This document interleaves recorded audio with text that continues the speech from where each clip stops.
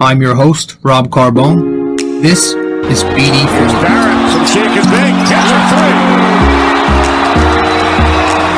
That's a line. This is the crowd. Hang on to the roof. Goodbye. Anthony for three. That one goes down. Got to put 4 fingers up when Torres comes to the plate. The ball.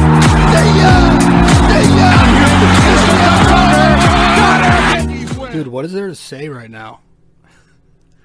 No, I mean, seriously. Like, what's there to say? You know, you've got Julius Randle. Comes here in the summer. About 2 years ago, almost. High expectations. His first season does not go as planned. Puts up some numbers. But, you know, as they say, numbers aren't everything. And they didn't translate to winning, right? Brought in a players-friendly coach, David Fizdale, to recruit. Basically, the only reason he was hired, to recruit KD, Kyrie. That didn't work, and Julius was the backup plan. Fizz gets canned. Julius has the rough season. The Knicks miss out on Zion.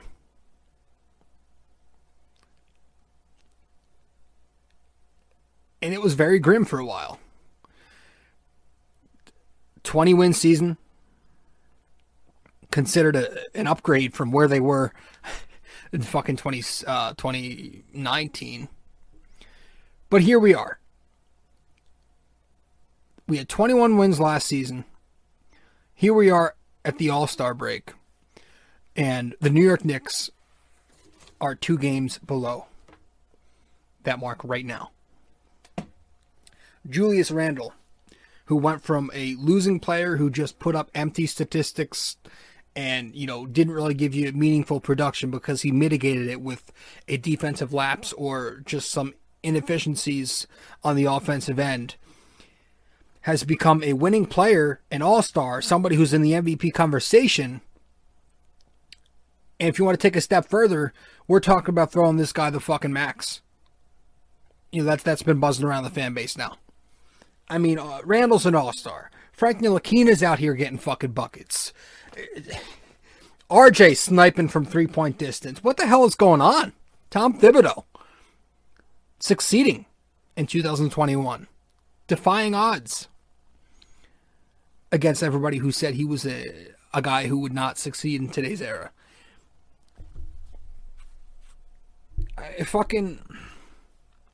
It's been unbelievable, man. I am so proud of where this New York Knicks team is right now. And granted, again, it's only what, 36, 37 games wherever we are, 19 plus 18. Do your quick math, 37 games. I get it. Okay, 19 and 18. But Jesus, I mean, it's all about expectation, right? And I say this all the time as a Yankees fan, because there are always people getting mad at Yankees fans for being upset over not winning a World Series. My counter to that is always, it's all about the world you're in, right? The Yankees have expectations. It's the same thing for the Knicks, the same exact thing. The Knicks are in a different world. They have the expectations of wanting to be decent again, right? So being decent, 19 and 18, and we can call that decent, right? Being decent is the world to Knicks fans. This is a fan base who has been starving for decency for fucking decades. The last time we were decent was in 2013, the 2012-13 season. Right? That was a team full of vets. We knew they weren't going to win it all, but it was a fun ride. And that was just 1 year. We haven't really been relevant outside of that. I mean, we haven't been relevant for so long. So we're finally getting a team here that not only looks relevant, but they look like they can be relevant for years to come. And I don't know how anybody in this world could sit here with a straight face and tell you that you should not thank Tom Thibodeau first and foremost. And I'm the one who's given him some shit this year, okay? I've criticized him, but to say that he's not been fantastic for this Knicks team, out of your fucking mind. He has been... I mean, just he's got this Knicks team playing so beautifully. There's a camaraderie here. The guys love each other. They play with each other because they're a family. They play so well together because they like each other. There's a thing in this locker room. You could tell the guys like each other. They're having fun. So this culture, this winning culture that we're trying to build, you have to thank, Leon Rose, obviously, for bringing in Tom Thibodeau, for bringing in, these assistant coaches. We've got Mike Woodson coming back. We've had Kenny Payne has been a big influence. And then obviously all these executives, right? Worldwide West. You've got Steve Stout. You've got Zanin. You've got Brock Aller. Allen Houston. You brought in Darren Erman. You have Johnny Bryant on the coaching staff. You've got just all these guys. Walt Parent. You've got all these guys, these executives, these coaches, these scouts. You have to credit. Anybody who I'm missing, I'm sorry, because there has been so many, just so many people to thank in this organization. Hell, Scott Perry, I'll give him some credit. It starts with Tom Thibodeau. He has got this Knicks team playing their asses off for 48 minutes a night. 48 minutes a night. They don't take a fucking minute off. Sure, the game in San Antonio, which we'll get to in a second, they were a bit gassed. But you're never going to see these guys not play well because they just don't feel like playing. If anything, it's going to be because their legs aren't fresh, because Tom Thibodeau is going to play you, and he's going to play you hard. But the guys were we're a half a game out of fourth place in the East with a record 1 game above 500, 2 away from our win total from last year. That is fucking absolutely incredible. They are tough mentally. So it's the Tom Thibodeau effect. And one quote that stands out for me, really stands out for me. He said it a couple of days ago. Maybe about a week and a half or so. They asked him, I don't know who it was, but somebody asked him if he was happy or, satisfied at where they are. He goes, "I'm not happy unless I'm miserable." I love that. They have a shirt. Apparently, the Knicks, I think Emmanuel Quickley was wearing the shirt on his way to the arena the other day. I'm not happy unless I'm miserable. That boomer mentality, that hard-ass mentality that you want from a head coach. Tom Thibodeau. He's going to push you. He's going to push you, and he's going to make sure it pays off. And it is paying off for the Knicks tremendously. Julius Randle, obviously, he's been the biggest player on this team this year. The turnaround for him, again, just fantastic. And he wrote a piece on the Players Tribune saying, pretty much, it was really cool, it was emotional, saying how he put all of last year on him, and he realized his wrongdoings as a player, and he felt the need to change himself and, I guess revolutionize his game and take himself to the next level in order to make this change and be the face of the New York Knicks. And he has done that beyond belief, man. I mean, some people would have expected Randle to have an improved 2021. You could have made that argument, but I don't think anybody would have expected this guy, again, to not only be an all-star, but be in the top 10, top 15 MVP conversation and just have the fucking year he's having, being a leader on both ends. Because it's not just about the 27, 13, 6, or whatever the hell it is. It's about the winning plays he's making, both offensively and defensively. The quick decisions he has. He's making these quick decisions with the ball in his hand. He's fucking playing defense.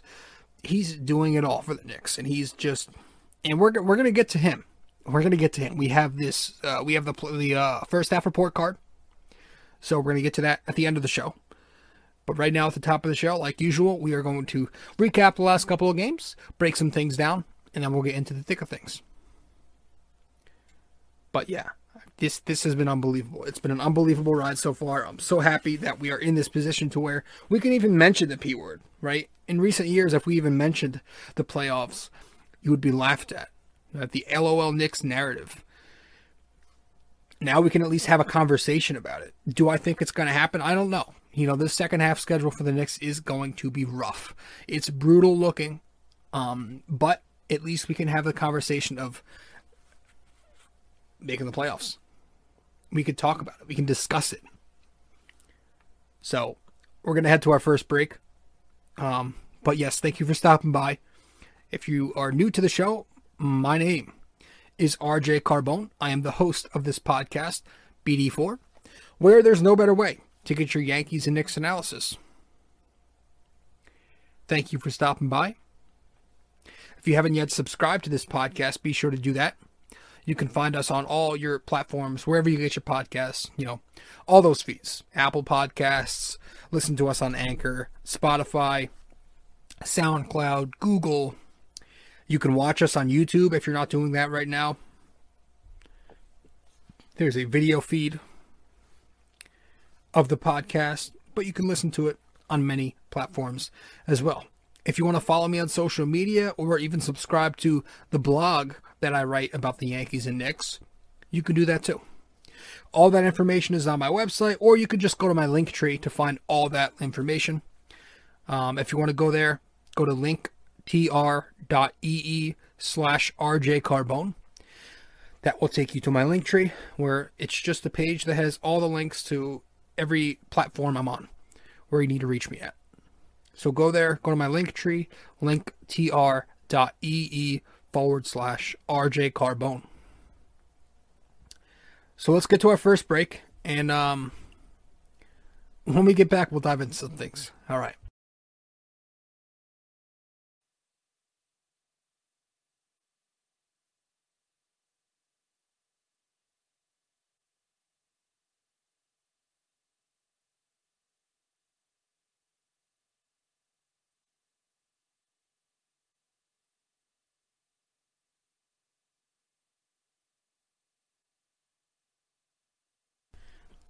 So, I'm going to try to make this as brief as I can, because nobody really wants to talk about the Spurs game at the moment with how high we are on the Knicks right now.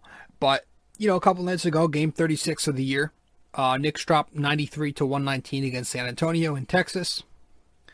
By the way, thank you, Texas, for finally bringing back some sanity and allowing people the option, whether or not they want to wear their muzzles. The Knicks unfortunately dropped this one to the Spurs. It was a rough game all around, without Derrick Rose, Taj Gibson, Mitchell Robinson, and, Elfrid Payton. The Spurs without Aldridge and Rudy Gay. The Knicks shoot 41, 42, 80 across the line.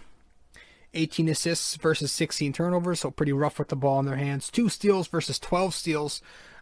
Pretty rough effort there. Randall, 14, 11, 5. Pretty poor game from him. A lot of hero ball. Some of the old Randall didn't have much. RJ has 15, 5 and 9 shooting, just 2 rebounds in 28 minutes, and didn't really play great defense late on some more closeouts. Frank got the start over Rose. He had 13 points, hit all 3 triples, and he scored 11 points in the third, catching and shooting from the corner, a lot of them coming off of Randall's feeds. IQ, 26 points, 6 of 13 3-point shooting. Most of that was in garbage time when it wasn't really effective towards the score. First quarter, Knicks come out of the gate pretty slow, lackluster, didn't look good. They were just sluggish. Second unit came in, kind of did a bit better. Went on that 8-0 run. Obi hits that triple at the end of the first to, bring the Knicks back in it, 25-23, still down. Second quarter comes, about midway through, the Knicks starters finally find some kind of rhythm. RJ, Reggie, get a few to go. IQ gets hot. The 3 of them go on an 11-2 run to bring the Knicks up. But then the Spurs kind of regain that lead later. There's that big play with Patty Mills at the end of the half on the inbound. The Knicks are 5-on-4 defensively, and they still give up a wide open 3-point attempt to Mills. Mills drills it. That kind of takes the air out of the Knicks and really leaves a bad taste in my mouth. Just the epitome of their repulsive performance there. Spurs going to the half up 51-47. Third quarter, probably the worst quarter of the game. The Knicks vomit up 21 points. They allow 36 on the Spurs end. Just eating the Knicks defense alive. Knicks again lazy. Spurs getting some outside shooting, some ball movement, and they found their bigs in the paint whenever the Knicks decided to help on the drive. You know, it was a very Spurs-like, high IQ, fundamentally sound quarter for them, right? Typical classic Spurs there. In a lot of their, there was no big player of the night for the Spurs. Trey Lyles and a bunch of their backups and some of their starters all chipped in and really did a nice job distributing the ball equally and scoring it equally. And the Knicks couldn't stop that. It was just the only bright spot in that third was, again, Frank going off, from Randall's kickouts and hitting them in the corners, and the Knicks just didn't have it. They were down 19 after 3 quarters. Fourth quarter comes, it was just garbage time. You had IQ shooting up a bunch of jumpers, and I like the confidence from him. That was cool. So bad game. Just I don't want to go over too much. Just an overall poor effort. We didn't play hard nor smart. Looked tired out there, very fatigued. Defense was shit. There was no energy. Just again lazy. Couldn't stop the dribble penetration. Wide open 3-point makes for San Antonio. Late on our closeouts. Had some miscommunication on rotations. Bad game. Offensively, same thing. Pretty stagnant, slow. No off the ball movement. The pace was slower. Obviously, without Rose, Frank was good, but he was thriving off the ball, and that's probably the role he should keep playing in. We missed Rose's mid-range shooting. I don't think his, and his kickouts. I don't think his finishing game would have made much of a difference because the Spurs were just packing the paint all night on us. And, so he probably wouldn't have had a great time slashing. He probably still would have had a difficult time like most Knicks did. The Spurs were just collapsing in the restricted area and in the paint. And the drive wasn't there for the Knicks. They were just 40% on their twos, had just 32 points in the paint, and only 15 free throw attempts. There was just no interior presence offensively. Reggie and Burks, I have down here that they sucked again. They were terrible. Noel, great defensively, didn't give you much offensively, dropping a bunch of shit once again. Randall, again, rough performance, just fatigued. Hero ball, some of those spin moves we saw from last year. Rough game for him. Obi looked absolutely lost. Give the Knicks 0. And Knox, he got some minutes. I don't think he got much, though. But it was a bad game. Okay, who cares? I want to move on to tonight because it was the way you want to enter the second half was the way the Knicks played tonight, right? They just played really good basketball, and man, I need a haircut. And it was what you wanted to see, It was really what you wanted to see. So we'll get to the Knicks Pistons game right now. All right, so taking on Detroit. We played them a few nights ago. We blew the brakes off of them, and tonight the final score 114-104 didn't really tell the whole story because the Knicks controlled this one the entire night. They really had this one the entire night. It didn't really feel like it was a close game, at least in the second half. The Knicks shoot 54% from the floor. They go 33% from long range, and they're 79% on the stripe. Dominated the glass 47-29, 66-38 inside the paint. So again, playing their style of game, and a lot of that had to do with Elfrid Payton coming back. Right, they had three straight 50% outings from the arc without Payton's presence. He comes back. They don't really do much from the arc, but he had a good night tonight. He had 20 points on 7 of 14, and he was getting into the paint. he actually advanced the ball a few times on the break, a few times to RJ, and he's been doing that lately. He hasn't done that a lot this year, but lately he's actually pushing the pace a bit on the break and moving the ball around. So you're hoping that sticks, but who the fuck knows? Randall, 27 points, 16 boards, 7 assists, leading all 3 categories there, and just considered a quiet night. We don't even look twice at that. And that to me is incredible. Last year, if he had 27, 16, and 7, that's easily his best game of the season by far. This year, 27, 16, 7, it's another night. It's just another night for Julius. A couple points more than his norm, maybe 1 or 2 rebounds more than his norm. It's crazy. Just another night. RJ Barrett, 21 points, 4 rebounds, 5 assists, 9 for 13 from the floor, 8 for 11 from 2-point distance. He was fantastic. Reggie Bullock, 12 points. His defense, he was glued to Wayne Ellington tonight. He was fantastic. I thought I got to give him credit. He was really good. 3-and-D for a bit. He hit his first, he does his usual. He scores the ball in like the first quarter or two, and then he doesn't do much offensively, but he did play good defense. Wayne Ellington was like 1 for 6 in the first half. Frank, 9 points, 3 for 3 again from deep, so he's 6 for his last 6 from there. Made a couple off the bounce. He was actually creating for himself tonight. That was nice. The Pistons just don't play a lick of D. They are really bad. I guess it makes sense. They've got DSJ leading the point guard for them, but oof. Just a fantastic all-around victory for the Knicks tonight. I don't want to get too into this because I want to talk just about the state of the team and how great we are to be where we are. But a good all-around victory. The only issue I had tonight was maybe Reggie Bullock playing the entire third and Frank not really getting featured as much as for somebody who was hot in that first half. Frank didn't really get run in that third, and he wasn't really the same after that. But overall, it was a good game. It was a really good game. The bigs played well again. Noel filling in for Mitch and Taj. 42 more minutes, and he was great. 4 steals, 2 blocks, 11 boards, and he also chipped in with 12 points. So it was really good. The Knicks just again, they had control the entire night, and I know the Pistons were missing some key pieces too. Grant was not available, but it was a good win regardless. The Knicks took care of business, and that's all you can ask right now. All right, so let's head to a break once more, and when we get back, I want to talk about some things, and we'll keep it going.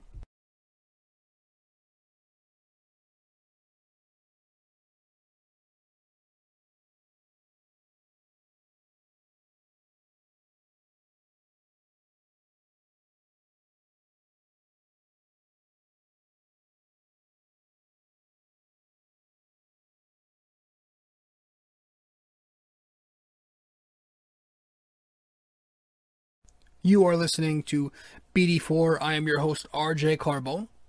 Guys, if you haven't subscribed to the podcast yet, be sure to do that right now. You can go to my website, and my Instagram, my Facebook, Twitter, my blog, my podcast, all those feeds and stuff. Just go to my link tree for that. linktr.ee/RJ Carbone in order to get all that information. Once again, that is linktr.ee/RJ Carbone. So there's a lot of talk right now about, Julius Randle having a fantastic season. And, Clyde Frazier brought it up, I think, on the telecast 2 nights ago when the Knicks were playing the Spurs. It might have been the Pacers game. I don't know. But he said, he was mentioning the captain thing, how, his teams used to have a public captain, right? Everybody knew who the guy was, and he had that label officially. Should the Knicks do this with Julius? Should they have one, or should it just be more of a natural thing? I was thinking about it. I don't think anybody like Randle would kind of let it get to him and try to do too much. That's not why I don't really want the label. In my opinion, I just don't think you need it. I just think, like, anybody who's played a sport, doesn't exactly have to be basketball, but anybody who's played a sport on any level, you know how it works, right? Like, the leader of the locker room, it doesn't ever have to be said publicly or out loud. People know, like, players know who the leader is. Guys know who the guy is in that locker room that's going to lead you. It doesn't always have to be said. And I think what the Knicks are doing right now, I think it's just perfect. You know, they all know Randall's the guy. The guy's getting fucking MVP chance for, you know, every night since the Garden has been able to have fans. People know. I think at this point, if you just do it, if you just announce it, it just doesn't make sense. I think you should just keep it how it is. Don't really label him as anything. And again, it's not really that it's not that I think he'll let it get to his head. I just think there's really no rhyme or reason. I just think we just keep doing what we're doing. Why do we have to, you know, I don't think we should have to put a label to everything. I think right now we're doing what's perfectly fine. You know, just let him go out there and ball, and he'll be the unofficial captain. Kind of like the Yankees right now, right? They've got the unofficial captain, you know, on the team. You know, everybody wants to talk about Aaron Judge. So, you know, just don't let it, you know, I don't know, I just let it be. But no, it's been such a fantastic first half, man. You know, the fucking, we've got guys going into the All-Star break too. You know, we've got Randall obviously in the All-Star game. He's in the skills challenge. You know, Obi Toppin, he's in the dunk contest. You know, you have Emmanuel Quickley, who was snubbed from that Rising Stars. A lot of Knicks fans are upset. To be honest, though, all this, I don't really give a shit. I'm not big on, you know, All-Star festivities. I watch them. You know, I get into them, but I'm not big on, like, damn, he got snubbed. Damn, he didn't make it. Damn, he made it over him. I'm more just down to business. Just fucking do your thing. You know, individual shit doesn't excite me. Completely meaningless. But I'll watch it. You know, I'll watch it. It's fun to watch. But, you know, I'm not getting upset over somebody not making it. So let Quickly keep balling for the Knicks, and, you know, that'll be that. Yeah, man. Oh, I got like there's a, I don't know whoever uses Facebook anymore, but if you do, you know, they've got those memories things that come up on your feed once in a while, where they'll show you, you know, what you've posted in the past a year ago. And one of the things I got today, and by today I mean Friday, March, what? I don't know. What are we, March 4th? Let's check. How do we not know this? Yeah, Friday, March 4th. I'm sorry, Friday. Fucking, jeez, Rob. What's today? Thursday. Thursday, March 4th. Okay, so Thursday, March 4th today, I got a notification, you know, my Facebook memories. I guess something I posted last year at this time was like an old Knicks lineup. Not even that old. It was like from 2015 or something. And it was like, if anybody ever tests your loyalty, show them this lineup. And it was like the all-white guy lineup. It was Lou Amundsen. It was fucking Alexei Shved. It was Andrea Bargnani, Lance Thomas, and like somebody else rounded it off. It was like three white dudes and then two like washed up journeymen. And I thought that was hilarious, just because we've come so fucking far. At least now we have a young core to follow. We didn't even have a young core. We just watched a bunch of mediocre fucking scrubs who, that whole roster back from that 2015-16 squad probably isn't even in the league anymore outside of Melo. It's just funny. You know, the Lance Thomas days, the Ron Baker days, Lou Amundsen, the fucking, who is that guy's name? Samuel Dalembert. Oh my gosh. Those were brutal teams. Really brutal. Back in the day, that was back when I thought like Willie Hernan Gomez or Billy was going to be something fucking special. Now he's not even, I don't even know where he is. Denver? That might be his brother. It was bad. It was really scary. It was really fucking ugly. Oh my god. You know? It was oof. But here we are. We've got a young core. You know, good farm here. Speaking of farm, Miles Powell, a couple of days ago was, I think it was last night or yesterday, picked up by the Milwaukee Bucks. So it's unfortunate to see him go. He was a draft pick for the Knicks, or no, an undrafted signing for the Knicks. I was hoping he would have been this year's version of Alonzo Trier, just that microwave bucket getter. But we've got one in quickly, and so there was really no spot for him on this unit. So it made sense. Best of him. Best of luck to him. Yeah, man. I think that's all the bullshit.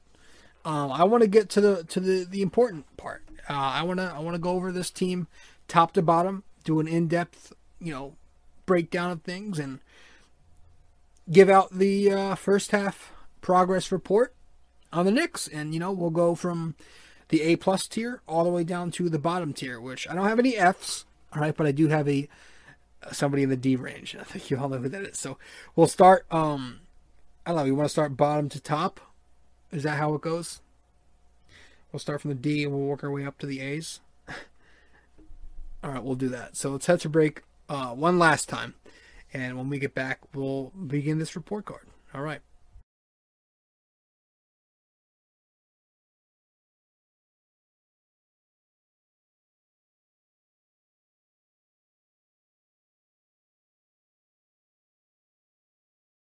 Hey fellas, so really quick before we get back into the show, I do want to remind you that if you haven't yet subscribed to this podcast, or subscribed to my blog, or followed me on social media even, you can do all that by going to my Linktree.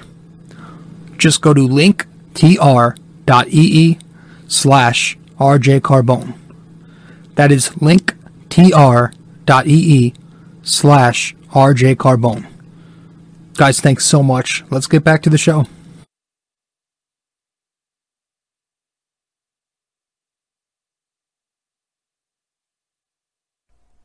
All right, so the first guy I have here, nobody is an F, so give me credit there. I've got a D+. Maybe it's too harsh. I don't think so. I really don't think this guy's good at all. I think he's pretty useless most of the time offensively. I think defensively he's very overrated, at least by MSG Network. Elfrid Payton, maybe I should have went C-. I just don't, even on his best nights, I feel like he doesn't do much. I feel like he's just a vibe killer. I feel like he's just some guy who mitigates whatever positive production he brings at times is mitigated by something stupid or some ridiculous mistake he makes, or just being poor on the other end when he's doing good on one end. I just don't feel like Peyton's been good for the Knicks. I feel like he's been really bad for the Knicks. Outside of 3 feet, he is not a threat. He's not a threat at all. He's not even finishing at the rim at a high clip. I'm pretty sure he's below 50%. And 50% isn't even good. He's obviously doesn't exist from the three-point line. He has no mid-range jumper. He's the opposite of a three-level scorer, whatever that is. Occasionally, like nights like tonight, he will find it and happen to hit a few shots. RJ found him in the corner once.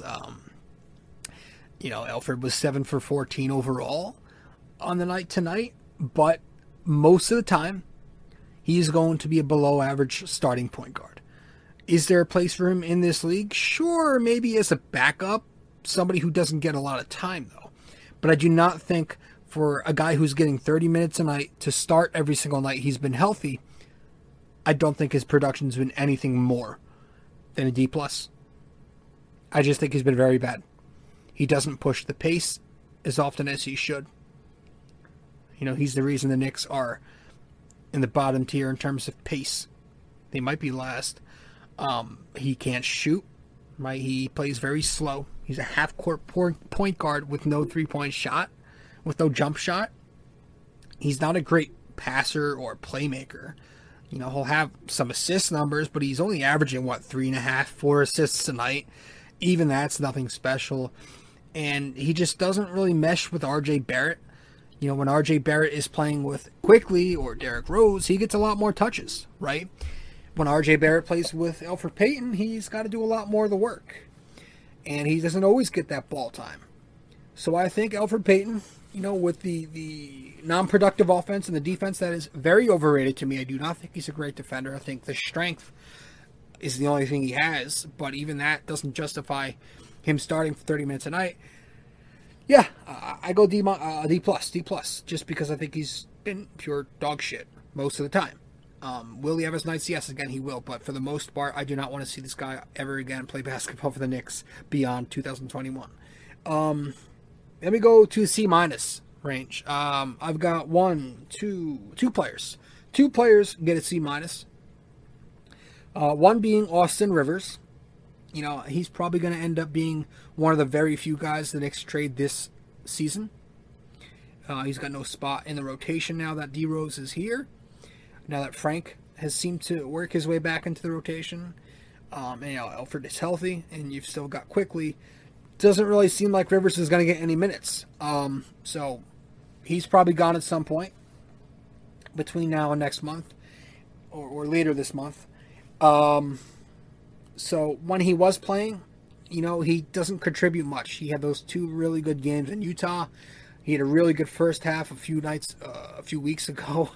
You know, he's just the fact that we have to go all the way back to a few weeks ago just goes to show that he doesn't really produce. And when he does have his good games, it comes at the expense of the offense that the Knicks are trying to run, right? He goes outside of the Knicks offense just to do his own thing. He kind of reminds me of Alonzo Trier in that aspect where he creates his own buckets and just everybody else, you know, the four other Knicks will sit around while he goes ISO and is hit or miss. C- for Austin Rivers.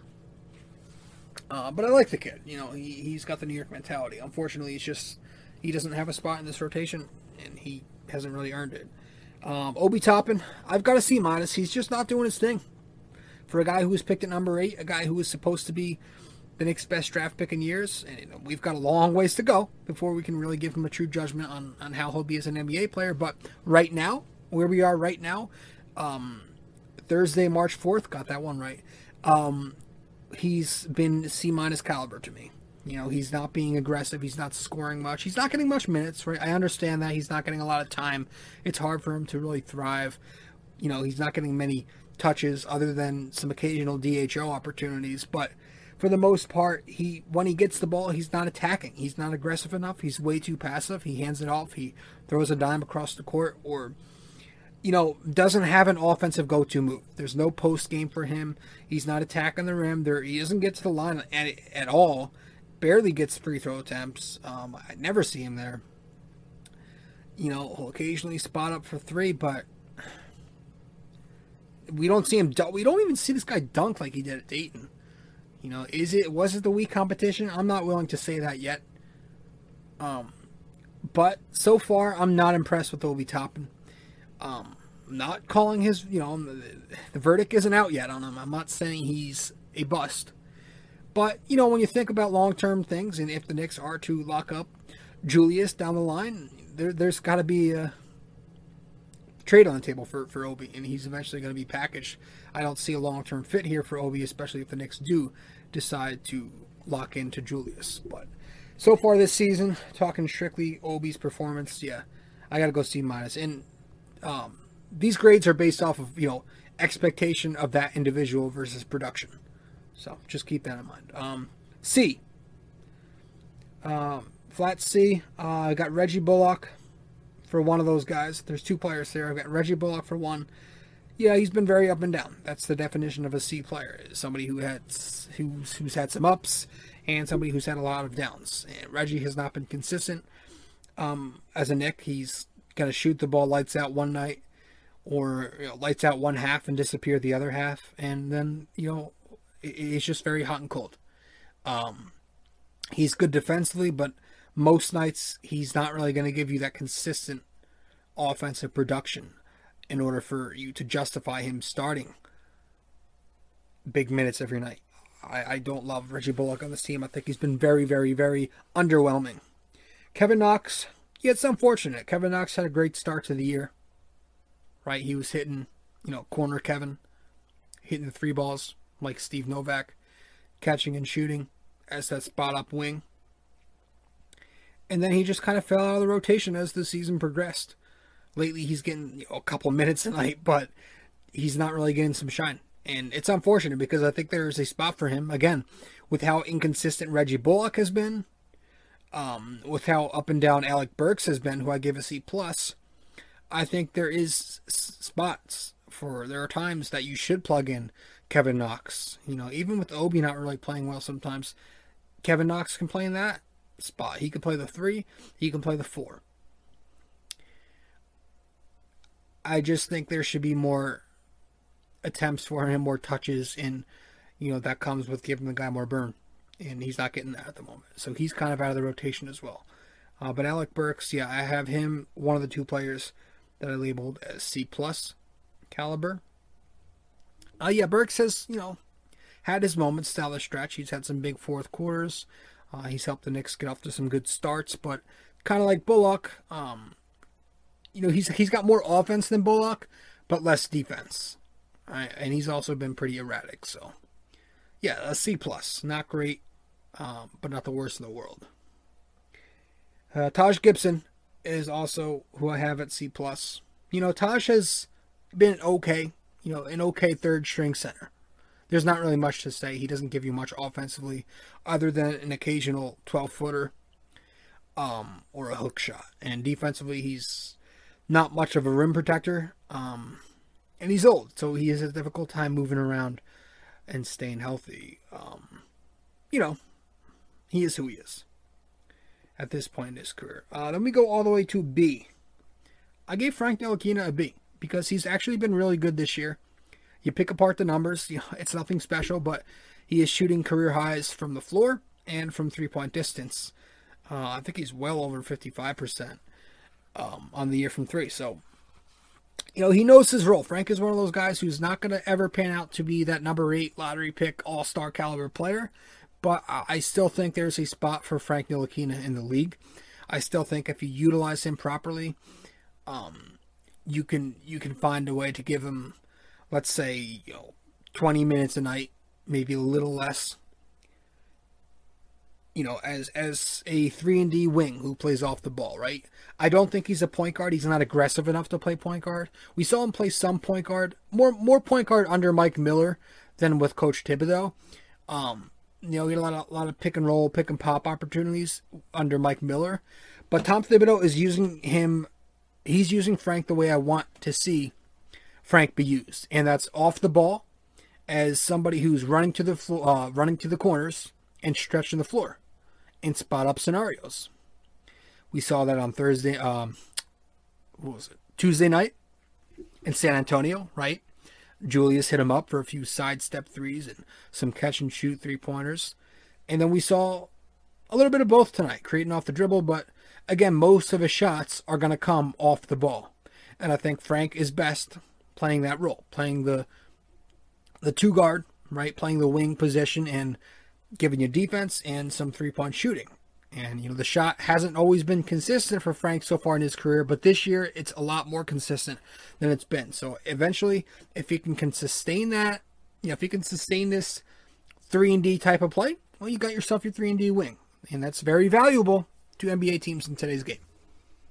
So I like the way he's playing. I think so far he's been B caliber. Right? Not the greatest in the world, but he's been solid. That defense alone is tremendous. Go to B+. I've got one guy there too.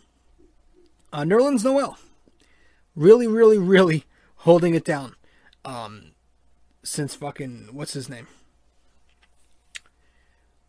Mitch went down. Ever since Mitchell Robinson had the injury, Nerlens has been tremendous for the Knicks. He's only averaging 5 points, but he's giving you 6 rebounds a night, and he's one of the league leaders in blocks. I think right now he has 2 per game. You know, for a guy who doesn't, you know, jump out at you with the numbers, he's very good on the defensive end of the floor. I really appreciate the job Noel has done. I know it was a really rough start for him. He did not fucking look good at the start of the season. But, and still, he has issues catching the ball. He would never make a wide receiver at any point, in any level. But, no, I think his, you know, for somebody who's playing backup 5, he's held his own. He's definitely holding his own right now. And, now we get to the A's. Let's go A minus. And then we'll go to the A pluses. Got one A plus, and I'm pretty sure you all know who that is. But for A minus, I've got 1, 2, 3, 4 players right now. We'll start D Rose. Derrick Rose, I gave an A minus. Since he's come to the Knicks, he has been nothing but spectacular for them. Again, somebody who pushes the pace, right? This is somebody who, he's an athletic, quick point guard. He's going to run all over a defense, and since he has been here, Derrick Rose has been great, providing those fast break opportunities and pushing the pace for the Knicks. And that's the one thing I've noticed. And of course, the Knicks have shot the ball better when he's on the floor.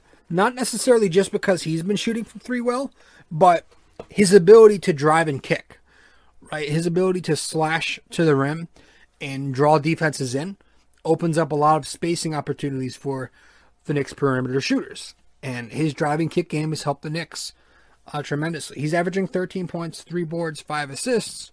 Nothing ridiculous, but again, you watch the guy play, he does a lot more than what the numbers say. He's also got a really good mid-range game. He's always been a good mid-range shooter.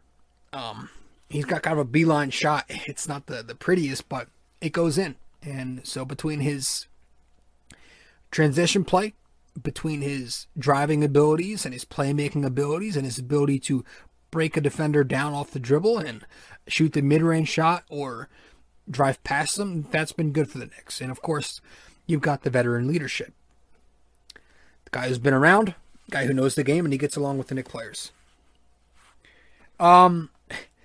Mitchell Robinson, I have him on here. Obviously, he's hurt right now, but he was playing fantastic basketball for the Knicks. I gave him an A minus. The shot blocking has been down a tick, but that's only because he's being more disciplined and he's not trying to block every single shot.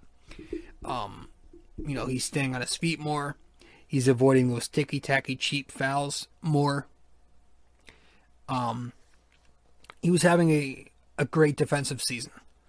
The fouls were so much lower than they usually are, and the rim protection was just outstanding. His roll gravity offensively opens up a lot of opportunities for the Knicks. I would have liked the Knicks to get him some more touches, but hopefully when he gets back, he can find a way to contribute more offensively, because he has some issues there. Obviously he still doesn't have a lot of moves, can't really create for himself, doesn't have a post game yet, doesn't really have a hook shot, no jumper. Most of it's just off of, putbacks, on the offensive glass and throwing down lobs in pick and roll scenarios. But the job Mitch has done, I definitely give him an A minus. Emmanuel Quickley, I have to give him an A minus. He was scoreless tonight, 0 for 4, but he's having a terrific season. Again, fucking CBS gave the Knicks a D plus for drafting Quickley, and he's been an A plus or an A minus caliber player for them this year. 12 points a night, 38% on his 3-pointers, 94% on the stripe. He's taken 3.2 per game, and he's only averaging under 19 minutes. So he's really doing good. He's doing the best he can, and the limited opportunities that he's getting for some reason still doesn't get a ton of burn. And that's one thing I'm always going to be frustrated about, why one of your better players and one of the best rookies in the game, you can make a case he's the third best rookie in the class. You've got Melo, you've got Halliburton, and maybe IQ. And he's only getting 18, 19, sometimes less minutes a night. But yeah, he's been fantastic for them. Another guy who, he's got the 3-point shot. He's aggressive. He's going to shoot before he passes, but he's a great shooter. He's going to shoot it from 30 feet. He's not afraid, and a lot of times he'll hit them. Obviously, he's got that in-between game with the mid-range. With the floater, right? That's kind of not falling lately. It's kind of regressed a bit. So he's going to have to find a way to contribute in the mid-range and find a jump shot to use, which we've seen a bit lately. But overall, his offensive game has been the biggest reason the Knicks are even doing anything offensively, right? Being able to score 12 points in the amount of minutes he's getting is impressive. He's that microwave scorer that I mentioned earlier. Defensively, he's not much. He's not bad, though. He's going to hold his own, and he'll give you the effort. He's undersized, so he's going to have some issues against those taller, larger point guards. But, for a combo guard, he's giving you enough production to definitely get consideration for Rookie of the Year. I don't think he'll get it. I don't think he should. But he should at least be, again, top 3 in the race. And then last but not least, our A- here, R.J. Barrett. Man, the season RJ's having is so good. And it kind of, I said this a lot, but it's beyond the numbers. He's averaging 17 points, 6 rebounds, 3 assists, which, if you look at John Morant's numbers, not too far off. And he's shooting 44% from the floor, 35% from 3, which I think is huge, and also huge, the 73% free throw shooting percentage. He's been really good, and lately he's been so consistent for this Knicks team. Obviously, he's on this stretch right now from three-point land where he's not missing, knock on wood, but he's, I think, just a tad under 50% over his last 25 games from the arc. Last 25 games. Earlier in the year, there was that, 0 for 19, 20, 21 stretch that he had. I don't remember the exact number from three-point land. He was down to 18.5% on the year. Now he's got it all the way up to 35%. He's so comfortable. It's the same spot too, right? It's in that corner near the wing where he's catching and shooting. Almost all of his 3 balls have been off the catch and shoot in that corner. He's so comfortable. You almost expect them to fall now. It's good. He's got it up to a respectable 35%. That is league average. That is all I've been asking for. Will it remain there? Maybe, maybe not. But if he can hover between 35 to 33, anywhere in that mark, and he ends the season around that threshold, I'll take it. That's about league average. That threshold is fine with me. So he's been balling. He has been scoring a lot. When he gets his opportunities, RJ balls out. It's all about getting him more touches, right? Getting him the ball time that he deserves. And I think, again, you play him in these lineups with IQ, with Frank, even with Randall. Their chemistry has been so much better this year than it was last year. And you keep him off the floor whenever Elfrid Payton is on the floor. And you have a really good product. Obviously, him and Mitch worked really good in pick and roll together. He's just been fantastic. For somebody who's not the greatest jump shooter or the greatest creator, doesn't have those handles, can't really create for himself a ton, he still finds a way to put up 15 to 20 something points a night because he's great with utilizing the screen. He's crafty. He's got the strength to bulldoze and play the post. He can run in transition. He's a decent athlete. He's got a variety of ways to put the ball in the net. And RJ Barrett has showed that this year. He's gotten better. I want to see the numbers. I probably should have looked this up before I started recording, but I feel like when he goes right, the efficiency's been pretty solid this year. Last year he only had his left hand. But this year I feel like he's been more equal when he goes to his right. I feel like he's finished better on his right than where he was last year. He's still gonna finish better left. He's still better going left. He can go left like crazy. He's really good with that left. But his right hand has been much improved from where it was last year. I want to see the numbers there. I should probably look that up. But yeah, I'm very proud with the way he's been scoring. He's obviously a good rebounder for a wing. He's giving you 6, 7 a night. And his playmaking has taken a bit of a drop off, but he's still going to give you 3 assists. He had 5 tonight. And I think for somebody who, again, the more he gets the ball, I still think he can be a guy who eventually tops out at 5 assists tonight at one point or another. I think this is a guy, he continues to take the proper steps in the right direction, RJ. 20-point scorer, 7 rebound guy, 5 assist guy. I really think that's in his future if he continues to improve. So I'm impressed. And the mid-range has been there. He's 38% this year on the mid, so that's not terrible. It's an improvement. 47% from 2. That's been a big improvement. And so, the more he becomes comfortable with that jump shot, the mid and the 3, the better he's going to be. Because obviously we've seen with the free throws, right? He's starting to hit the free throws. That's added to his points per game total, but he continues to hit that mid. He continues to hit that three.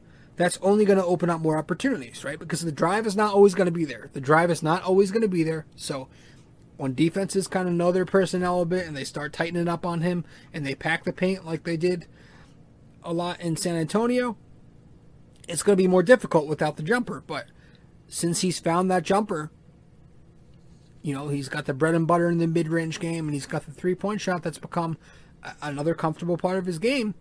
He's going to find some more opportunities for himself to score. It's going to expand his offensive arsenal.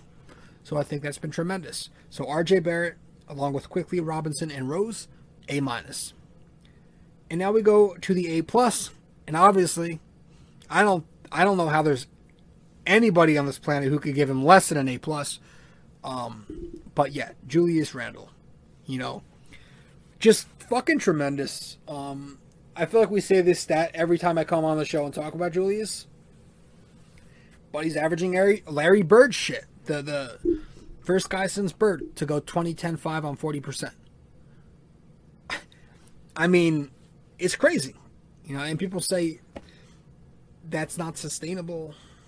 Well, he was 60% to start the year from like the floor, right? So maybe he's not going to shoot 40% from distance from here to the rest of the year, but I still think he'll finish somewhere between 35 to 40 by the time the year's over.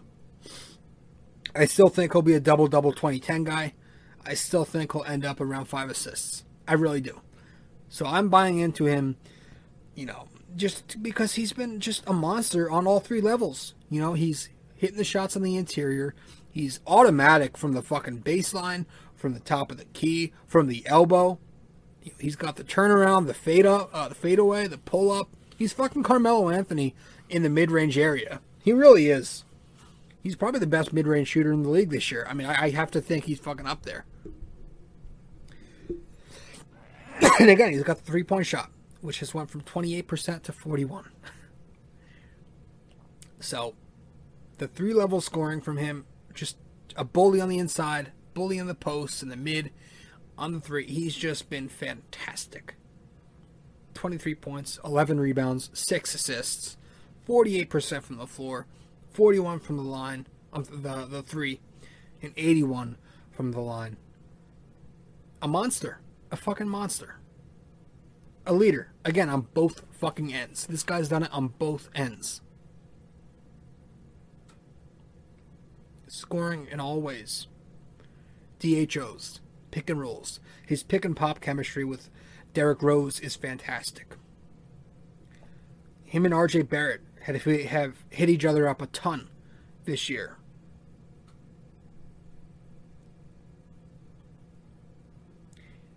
I'm really impressed, man. There's so much. We can always talk about this whole thing. Do the Knicks extend him? I think you have to at some point, man. Right? There was something that I think Berman put out earlier on Twitter that the Knicks can offer him $25 a year for the next 4 under the new CBA rules. If he says he loves being in the Knicks, so that's going to be the real test there, right? Because I just don't see him accepting that. That's a fucking 25 is nothing for what he's putting up. That would be nothing. That would be the absolute steal. So I think he's going to command somewhere between 30 to 35, to be honest with you. You know, if he, I think if he makes one of the 3 All-NBA teams, he's eligible for the Supermax, and he's most likely, knock on wood, going to make one of those 3 All-NBA teams. So you're thinking 30 to 35 over that 3-4 year stretch in the future. It's gonna sting. It's gonna sting. But I think the Knicks are really in a position to where they shouldn't think twice. I think they have to do it. You know, I wouldn't rush. I wouldn't do it this summer. I would wait a bit. I would see how he does next year. If he finishes out this season, we say this all the time, but fuck it. If he finishes out this season doing what he's doing right now, and if he continues doing what he's doing right now into next season, you extend him some point in the year. I think you have to. So I would wait. I would wait a little bit. I wouldn't do it this summer. I would still wait. We've got a lot of ball to play.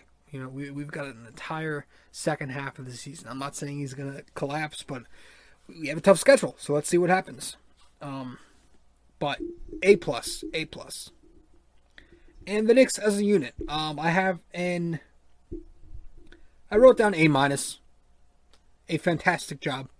Just because, you know, we are 19 and 18. All right, let's I don't want to go too crazy, but again, for their expectation, you can make a case it should be A+ too. Whatever. They've been fucking fantastic. So I want A- just because I'm a dick and I like being a tough grader.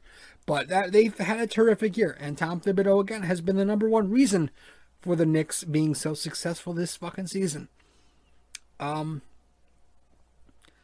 It's just been fun, you know. And I think the biggest questions heading into the second half, well, we've got a lot of questions, right?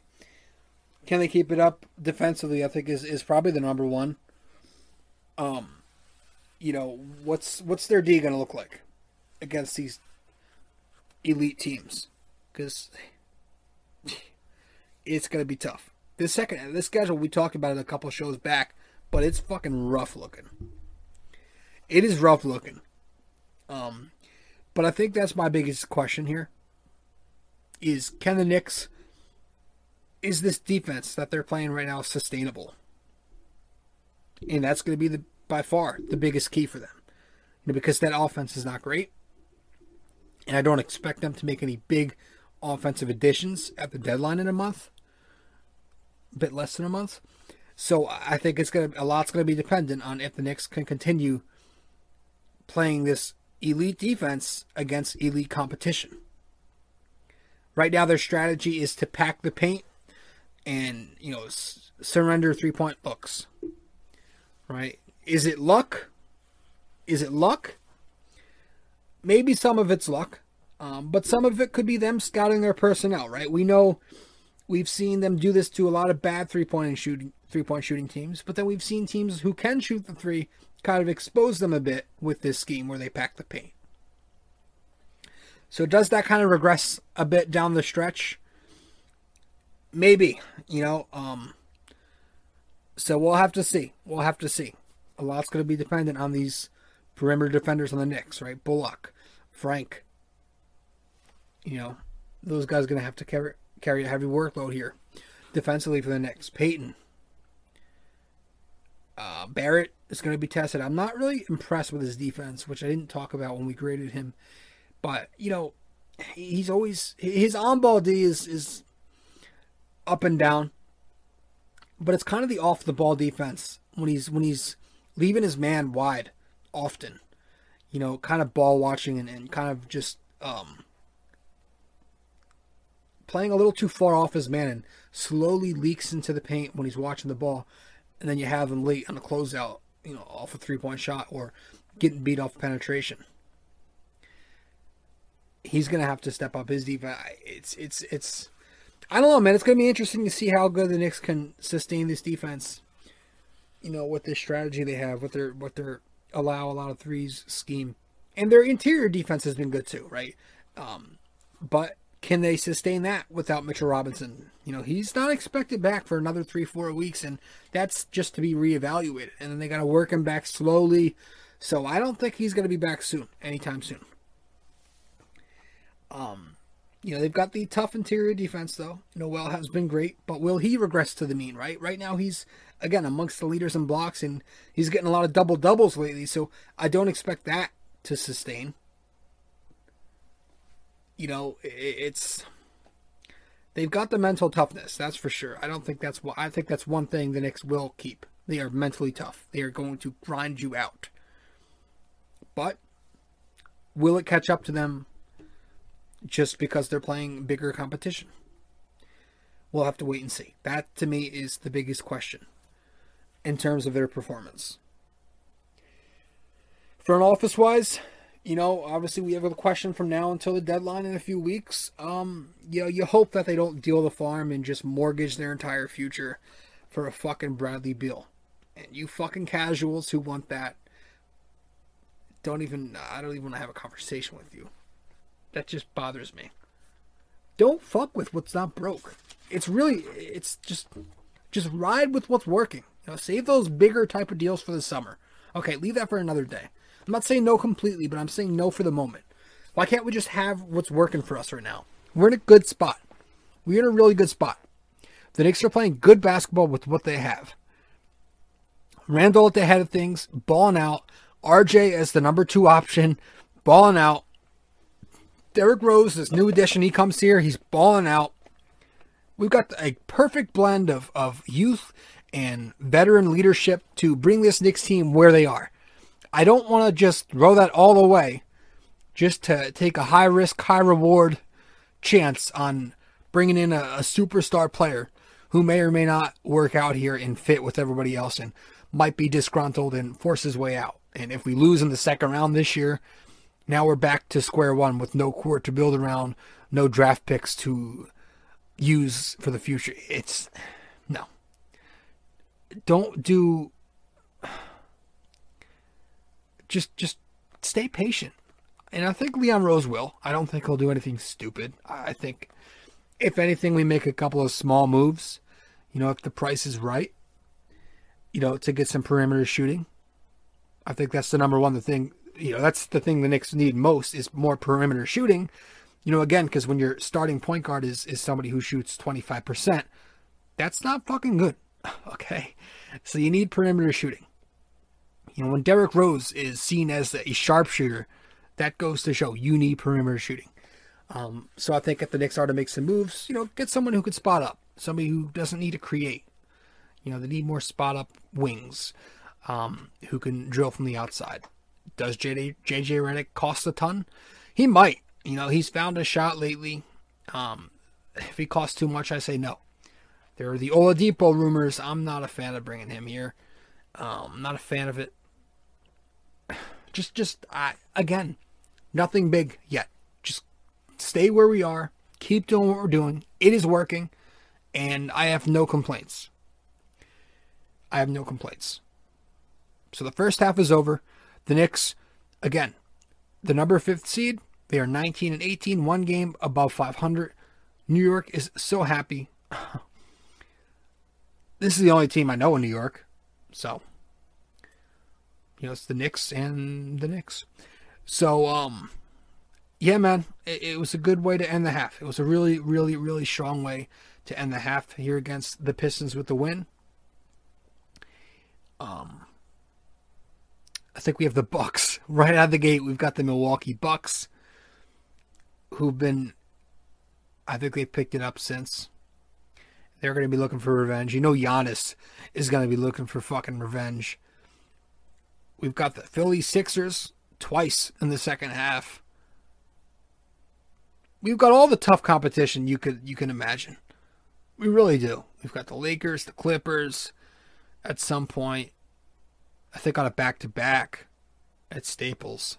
So it might not be the 19-18 second half. It might not be the same second half. I don't want to predict. I don't like to predict, but I do think it will be under 500.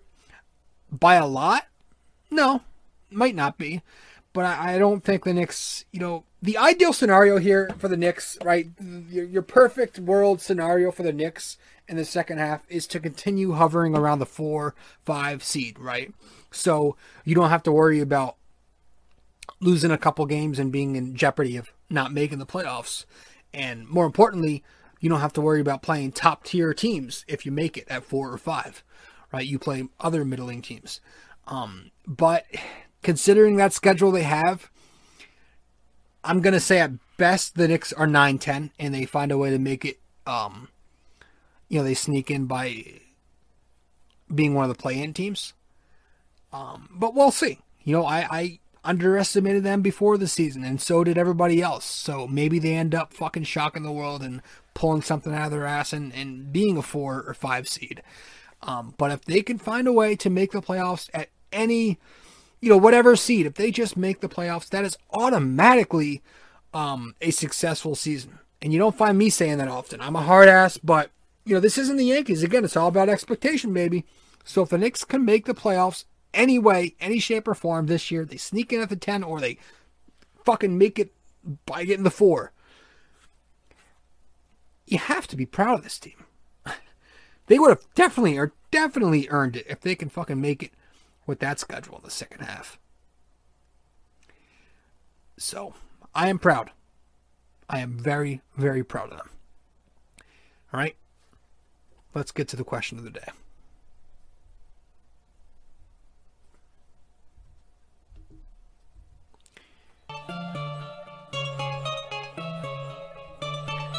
All right, so who was the last Knick to make the all-rookie first team and when? That was our question for episode 217. And the answer to that, Billy Hernangomez back in 2017. That was the last Knick to make an all-rookie first team. Our NYK question of the day for episode 218. This episode's NYK question of the day, brought to you by Anchor, best way to make a podcast, is simple. Who was the last Knick to average a double-double? Julius Randle is going 20-10 right now. But who was the last Knick to average a double-double across a full season?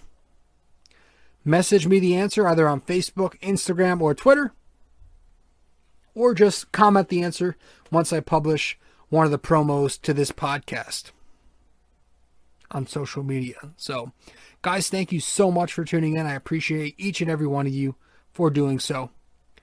One last time, I am your host, RJ Carbone, and you are listening to episode 218 of the podcast, BD4, where there's no better way to get your Yankees or Knicks analysis. And that's it for me. I think this is our, first half conclusion report. Unless I, feel like putting one out sometime during break. This might just be it. So not really the greatest most well thought out episode tonight. Kind of just jumbled a bunch of my thoughts together. I'm still kind of high on this win, and the whole 19 and 18 is just getting to me, and I don't have everything. I didn't really take much notes other than a few stats and shit. But, I think this is just going to be our last episode on the Knicks until the second half of the season, which begins on next Thursday. So a week from now, or 6 days from now, as you are listening to this. As you are listening, it is Friday, March 5th. So, guys, thank you so much for tuning in. I appreciate each and every one of you. Wonderful, spectacular first half for the New York Knicks. Things are looking really bright. And let's just hope this continues, right? That's all we can ask for. Let's hope it keeps. Let's hope we can finally start building a positive culture here, and eliminate this LOL Knicks narrative that's been out there for way too fucking long.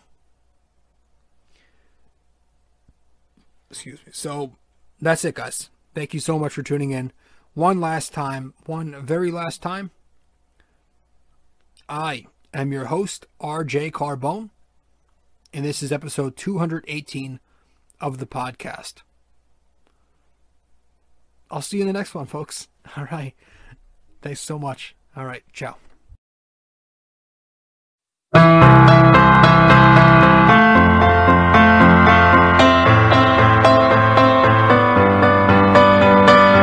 This podcast is sponsored by Anchor.